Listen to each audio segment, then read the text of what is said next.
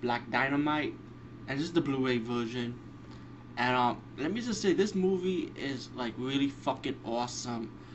This takes me back during. It's a comedy spoof movie with action elements. Don't get me wrong, but it's a really good comedy spoof of black exploitation movies from the '70s.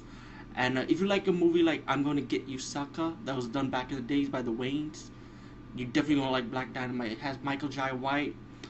You know, we all know him for his action movies, a few of his drama movies, but this movie was really good. It's about an ex-CIA who goes out trying to find his brother's killer, and he comes across all these different characters and all these different clues. And there's a lot of funny scenes like shrinkage. Let's just put it like that.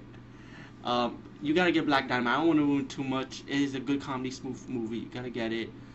And the special features are awesome. Deleted scenes, alternate scenes, which are important in this movie because there were some scenes that had us shutting it down, but you get them in the deleted scenes feature of it. Documentary style. You know how the movie came about, the Comic-Con experience with the panel thing with Michael Jai White and the people that was involved with the movie. So Black Dynamite, check it out. DVD movie buff for same.